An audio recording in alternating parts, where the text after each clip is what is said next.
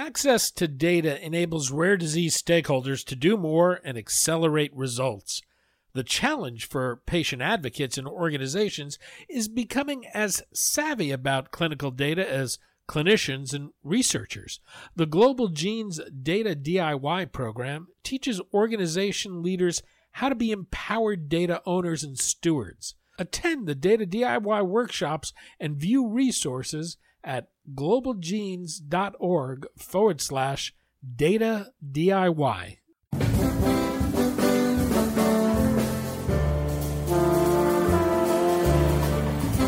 I'm Daniel Levine, and this is Rarecast.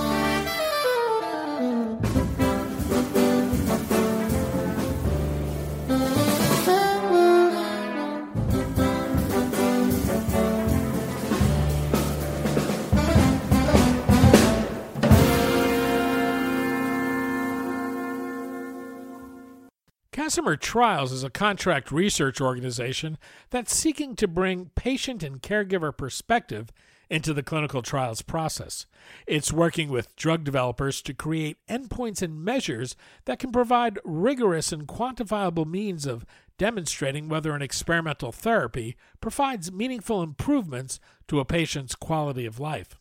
We spoke to Christine McSherry, co-founder and CEO of Cassimer Trials, about the challenges of developing patient-centric outcome measures, how technology is allowing for the capture of real-world evidence, and how Cassimer began with a challenge from the FDA's Center for Drug Evaluation and Research Director, Janet Woodcock, to a mother and patient advocate concerned over the use of endpoints that could obscure the value of needed drugs to rare disease patients. Christine, thanks for joining us. Thanks for having me. We're going to talk about your contract research organization, Cassimer Trials, your efforts to bring the patient view into the clinical development process, and the impact the way regulators consider whether a rare disease should be approved. But before we get to Cassimer, I thought it would be useful to talk about your own journey that brought you here. For listeners not familiar with you or your work through the JET Foundation, which you founded, perhaps you can begin with who JET is and how you became involved in the world of rare disease. Sure. Well, in 2001, one of my 5 children, my son named Jet, was diagnosed with a rare disease called Duchenne muscular dystrophy. He was, like I said, 5 years old at the time, and he looked happy and healthy and was jumping around, and I was a little bit in denial, but reality quickly set in when he started falling around the ages of 7 or 8 years old and began to become weaker, and then lose enough muscle function to be confined to his power chair at the age of 14. I started the organization mostly to raise awareness, and I was hoping to raise enough funding to put a dent in research. But being a nurse and living through the AIDS crisis, I kind of knew what it was going to take to get a drug through that drug development pipeline and out in time to save Jet's life. And I wasn't very optimistic that we were going to be able to do that. So I started building up support for kids with Duchenne, Jet especially, but for other kids who didn't have 4 other siblings around them. So we developed some camps throughout the country for kids with neuromuscular diseases to attend. We developed a lot of programming internally at the organization to support families, and we really kind of rounded ourselves off as kind of a direct service organization. And during that time, I mentioned camps. During that time, some of the clinical trials were just being started in the years 2010, 11, 12.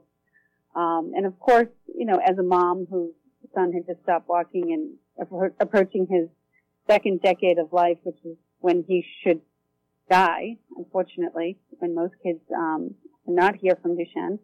I was watching the trials with a really cautious and somewhat optimistic eye. And I did hear about a study that had looked like it was having some good results. But there was a lot of discussion around the study because, number one, it was only 12 patients, and number two, it was using a clinical endpoint called the 6-minute walk test. And having been involved in a number of clinical trials, whether they were natural history studies or kind of bone studies, as well as another study for another exon skipping drug, I looked at the study with a critical eye, but even with my critical eye, I could tell from the data that was being released that there was some noise in there. There was something happening with those kids. The kids that were treated for 24 weeks in placebo in that study certainly had a decline in the 6-minute walk test. And it was clear to me that the other kids that were treated in the treated arm were stable. You're talking here about Sarepta's eteplirsen? Yep, this is Sarepta's eteplirsen, now called Exondys 51. And so that data came out, I think it was 2012 or 2013. It was released in October of that year. And it was pretty clear to me, like I said, that there was something happening with those boys. So of course I went to Sarepta and I said, can I file a treatment IND? What do I have to do to get access to the drug? And they really didn't have a path for me to get access. So I started learning more about the regulatory environment, and a little bit more about FDA, and started having conversations within the agency. I ended up joining a group of other advocates, other rare disease advocates who had a pre-existing meeting with the agency, and I was invited to go along. And at that meeting, I got to tell a little bit of my story, but then also talk to Janet Woodcock. And Janet heard my concerns about the fact that there might be a drug out there that is working in this study, but yet the clinical endpoint isn't reflective of any benefit. During the advisory committee meeting for eteplirsen, you presented data. You presented data that the Jet Foundation had gathered. What kind of data was this, and how was it gathered? And am I correct that the FDA had asked you to gather that data? Yeah, it was kind of in an anecdotal way. We were having a conversation with FDA, with the Division of Neurology, Russ Katz, Bob Temple, and Janet Woodcock, and we kept telling them over and over that the kids were doing better. And they said, okay, but you need to show us. You need to show us in a rigorous way how the kids are doing better. And it was just really kind of happenstance. I picked up my phone and I said, can we take videos on a cell phone? And Russ Katz just kind of chuckled and he's like, as long as they're not edited, of course you can. And I said, okay. And that was kind of the start to that study that I did present during the Sarepta AdCom. I ended up going out and doing a study on about 15 of the boys, all original 12 boys, as well as some additional boys who had been put into a safety study. And what I did is I went out and did kind of retrospective qualitative interviews. And I asked these kids what was different now in their lives that after drugs than what had happened before. And I got these really kind of anecdotal but really nice stories. And all the stories were done. They were all videotaped. And it was a story like a little boy in California who said to me, well, now I can walk my dog. And I said, well, what happened before? And he said, well, when I used to walk my dog, I wasn't strong enough and my dog would pull me over and I would fall on the ground. And I said, well, that's interesting. He said, yes. He said, when now today or every day, I come home every day after school and I walk my dog and at the end of the week, I get an allowance. And so it was emerging to me, and these same type of stories were universal throughout all the folks that we interviewed, is that there was a sense of independence and self-esteem that was being achieved because the children would be able to do these more nuanced things, not necessarily because they could walk faster in the 6-minute walk test, but it was because they were a little bit stronger, and had more endurance, and therefore, where they were seeing benefit were in these other areas, like I said, anchored in independence and self-esteem. And that's something that nobody ever talks about, but is so important. How did the agency respond to your presentation? Unanimously, they all said that we nailed it. It was a 2-hour presentation that was presented on August 25th, 2015 at the agency. They were emotionally moved in the room when they watched the children talk about their experience. Janet, congratulated us at the end of the meeting and said, we've been trying to get companies to do this for years. You guys finally did it. So that kind of evolved into the AdCom. And so, Janet came to me and said, I think it would be, I think what you did was great. I wish it was done under IRB. So shortly thereafter, Institutional Review Board. Yeah, because it was not done under IRB, so then it couldn't be part of their review. But, at the time when we did it, we didn't know what we were going to get. And so even thinking about going through an IRB for something that we're not even sure what we're going to get, it was like fishing in a really large pond. You don't know if you're going to get a fish. But the outcome of that was I ended up going back to Sarepta and asking them if they wouldn't mind if I presented some of that data during the AdCom. So they allowed me 10 minutes of their AdCom time, and I presented some of those videos then. And my business partner, who was a colleague at the time, also a mom with a young man with Duchenne, she presented her own videos. And her own videos consisted of her son, she had picked what would be on the bleeding edge of something that he was about to lose physical activity to be able to do. And she had said to herself when she started the study, if this drug really works, I'm going to see it in this place. Now we call that caregiver choice in Casimir. So her caregiver choice is her son getting in and out of the car. It was specific enough where he was afraid to lose that ability because he was entering middle school. And there isn't a middle school little boy who wants to be picked up in and out of the car by his mom in front of all his peers. So that was like something that was on the bleeding edge. He had just lost the ability to get in and out of the car himself, and that was so bothersome to him and his family. He went on drugs. Mom took a video at baseline. She took another video 3 months later, 6 months later, and 18 months later. And it's very clear on the video that the child did not get in the car at baseline. But he does get in the car at 3 months with some difficulty.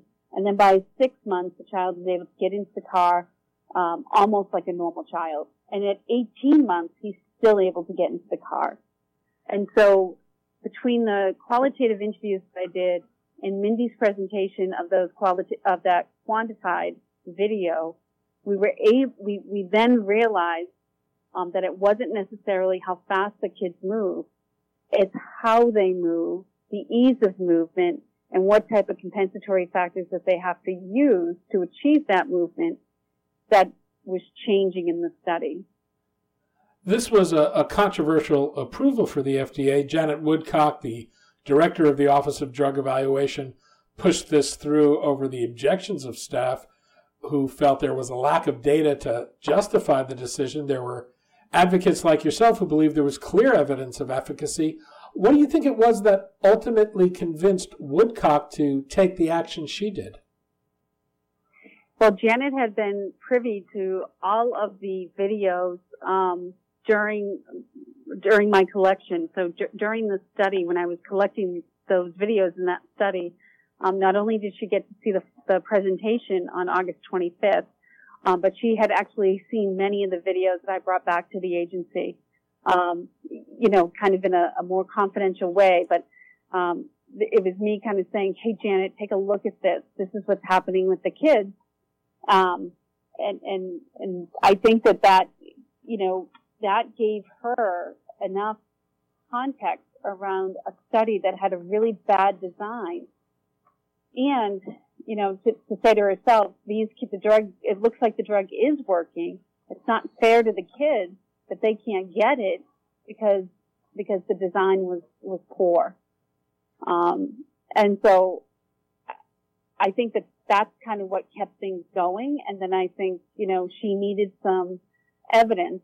So she went back into another study and she pulled out some dystrophin evidence, that in her mind made it reasonably likely to made it reasonably likely to approve that there was going to be clinical benefit because she was seeing it on the video. You founded Cassimer Trials, a contract research organization founded to bring the patient experience and perspective to the drug development process. How did this experience lead to the formation of Cassimer? Well, to be honest with you, it was a really it was a really transparent and open discussion with Janet about what did we do that was helpful and what happened that wasn't helpful in this process. And what was helpful was that we were able to collect some data and bring that data back to the agency, that really gave that additional context about how the drug was working in the kids. But what was not helpful was that it was not done under IRB, and it was retrospective. And in many ways, it wasn't quantifiable enough. It wasn't rigorous enough. And so, she challenged us, as rare disease moms and people who were the pioneers in this space. She challenged us to go do this and to start a company. And she challenged us to talk to rare disease companies to begin to collect this type of data, and do it in a rigorous, quantifiable way.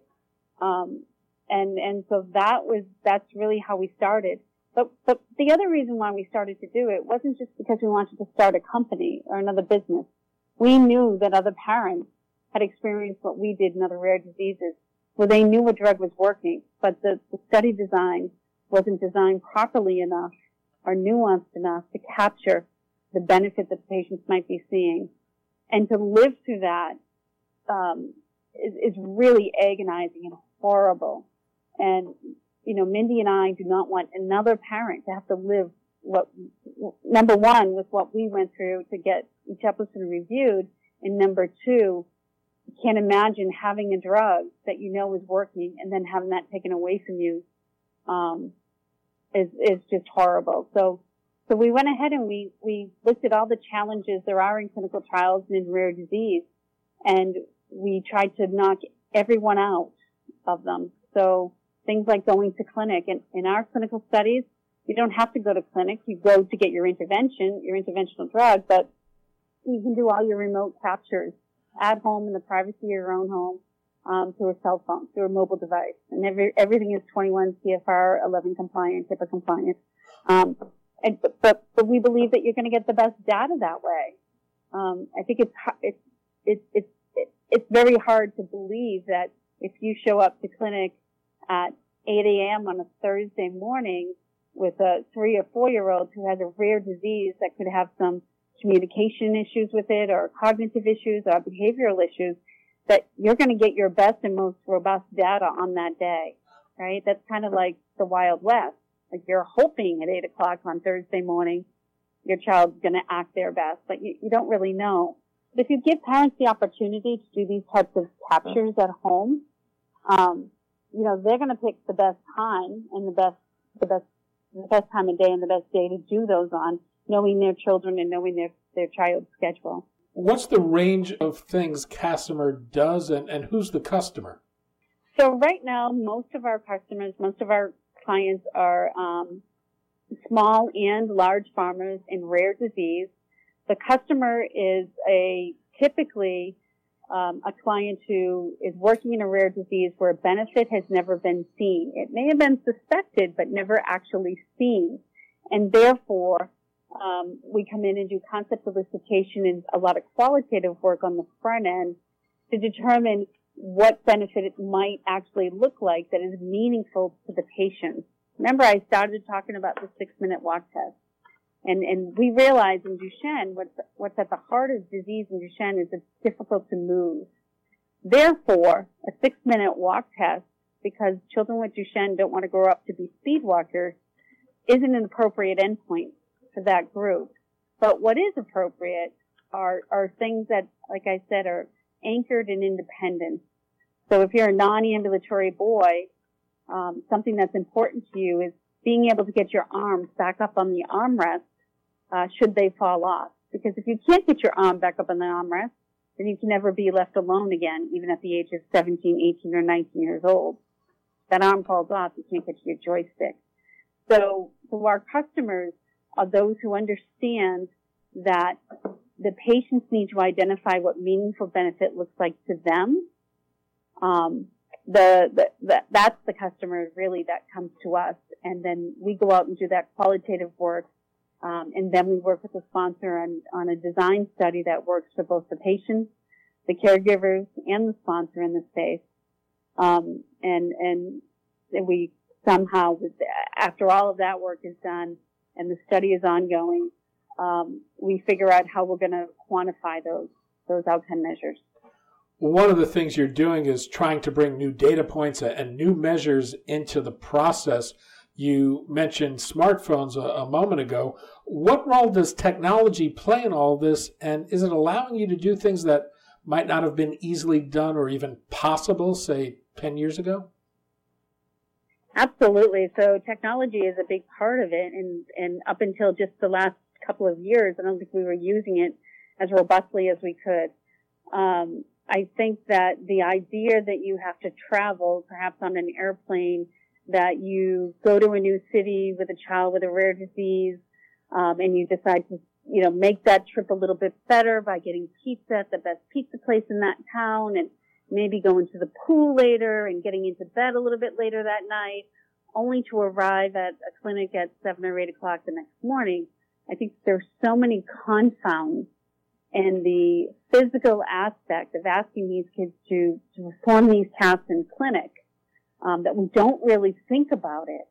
And I think that technology allows us to bridge over those confounds, get into these people's homes, set up the caregivers so they can take these videos, and then we can have physical therapists or KOLs in the space look at those videos and score them appropriately, from time point A, time point B, time point C, time point D, and either see physical changes in them, or you can also do this with behavior.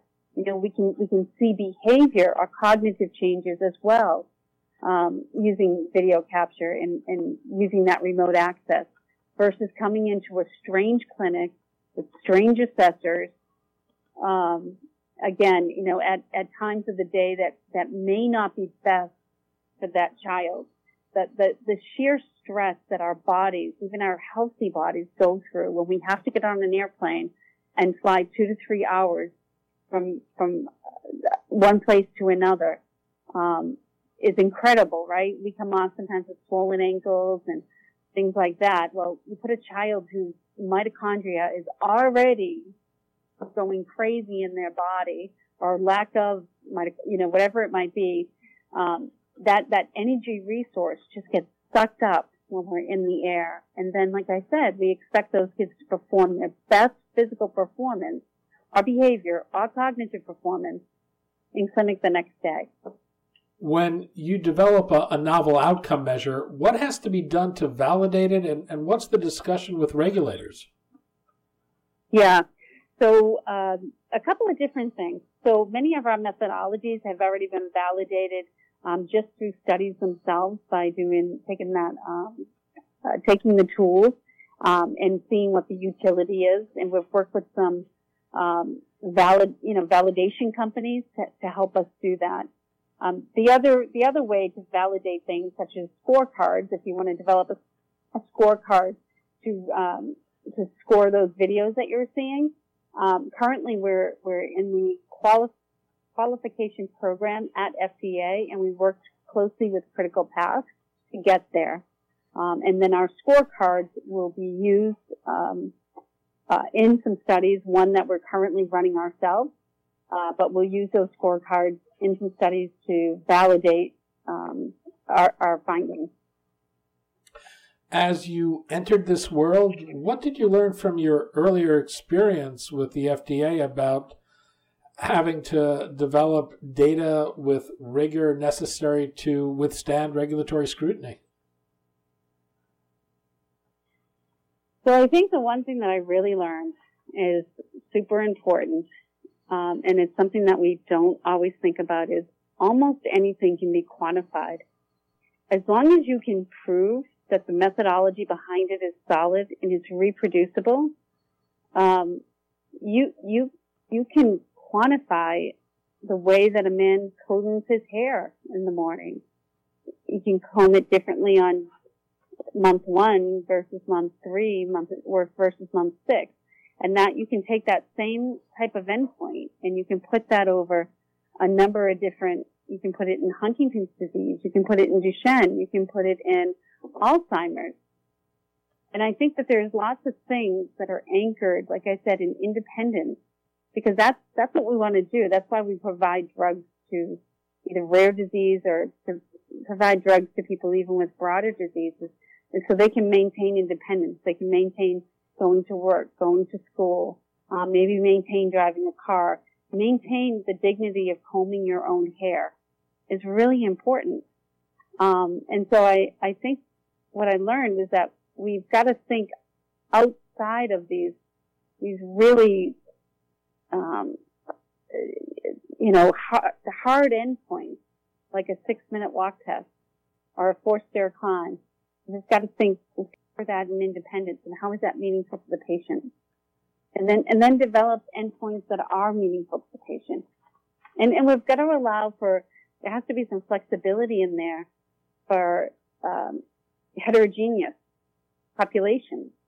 It's not fair to say that every young man or every young girl with certain diseases that they're going to progress all at the same time.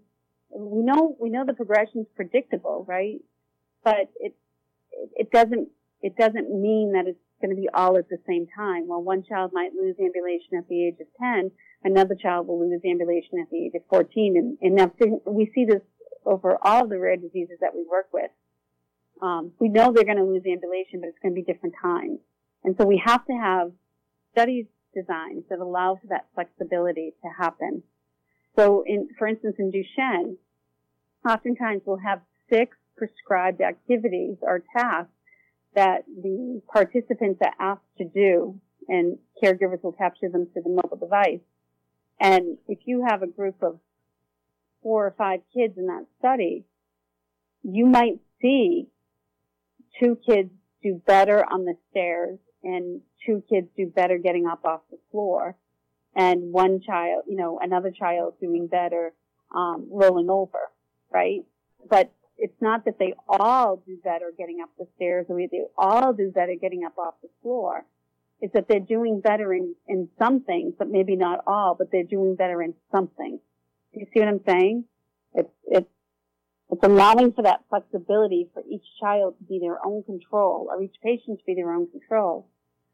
We're not counting that all of them get up off the floor the same way.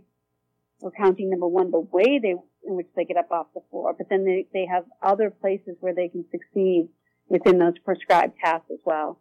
The other thing that we do in Casimir, which is really different, is caregiver choice video and a new activity video. So we believe oftentimes that the caregivers themselves will be able to identify, again, what is important to them. And so we allow them to do that video capture kind of on their own. So for Mindy, like I said, it was her son getting in and out of the car. But for somebody else, it might be their son getting in and out of their front door.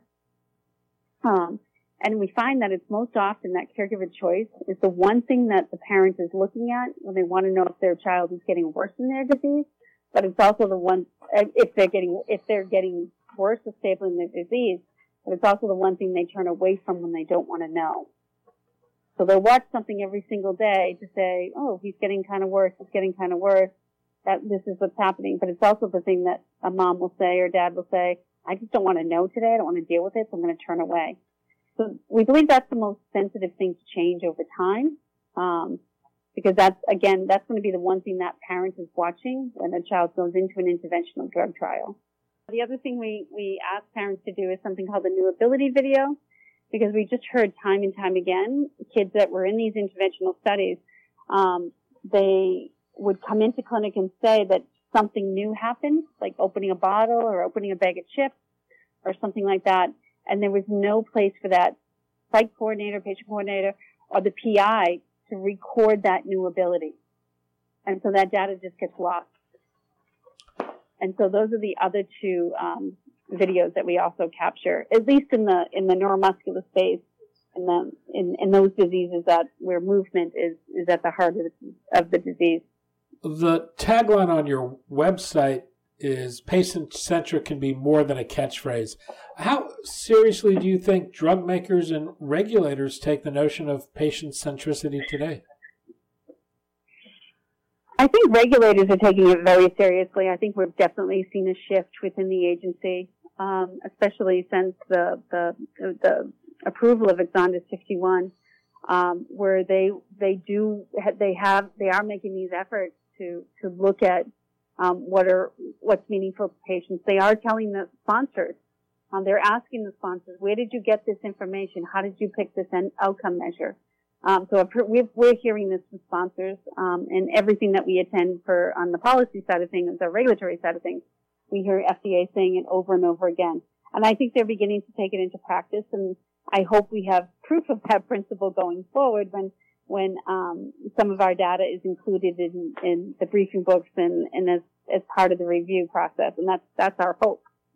I think sponsors, especially sponsors or industry partners who have been in the rare disease space and are closer to the patient advocacy groups and have heard or have seen some of the messy data that comes out when you kind of take that off-the-shelf type of outcome measure and try to apply it to a disease state. So, it's becoming much more common. I think that, they're beginning to realize that patient centricity isn't just giving a patient or a caregiver a survey while they're sitting in the waiting room about what their pain scale is today or how fatigued they were today. They're beginning to realize that you can't just ask somebody on a survey what their fatigue is. What does fatigue really mean? There's actually, more to it than that. And so the more conversations that we have with industry partners, the more times that we're able to get up and present our ideas and our thoughts, there's always a lot of questions afterwards. But I think we're pushing really hard, and I think we're beginning to change the way that sponsors are seeing things, and I think they're beginning to listen.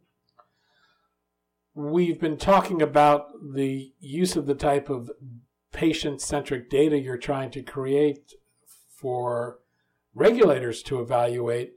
I know we just had a public meeting with the Institute for Clinical Excellence discussing the way they value Duchenne muscular dystrophy drugs. I know you were there. I'm wondering, do you see the type of data you're working on creating helping to change the way payers think about the value of drugs? Absolutely. I mean, there's nothing more heartbreaking, especially for me and for Mindy, who worked so hard to ask FDA to review eteplirsen, to now hear that there are patients who can't get access to it because there's not enough clinical data there for the payers to feel like they can justify that payment for the drug. And so that's heartbreaking. And so, yes, we are hearing from payers now who are interested and willing to talk to us about the type of data that we're getting. And so I'm hoping that, again, we can kind of shed some light on what's actually happening in the bodies of these children who are getting drugs and get access, work to help get them access. I will say that videos have been used, some of our more anecdotal videos. So, at the beginning, 2 or 3 years ago, we were playing around with the concept to see what we could capture, when we could capture it, what type of SOPs we were going to need. And I would say probably we had at least 3 cases where those parents ended up having those videos and then taking those videos to their payers. Mindy, my partner, being one of those parents, and having their denial overturned. And how's Jet doing? Jet's doing well. He is stable. He's doing well. He's stable, and I am what I consider one of the lucky ones. And so my mission in life and my job right now is to make sure that this doesn't happen to another family, and that if there's a chance that a drug works, We want to do everything we can to capture that data and then use it in a for regulatory purposes, and then if we need to, use it for payer purposes. Christine McSherry, co-founder of Cassimer Trials. Christine, thanks so much for your time today. Thank you.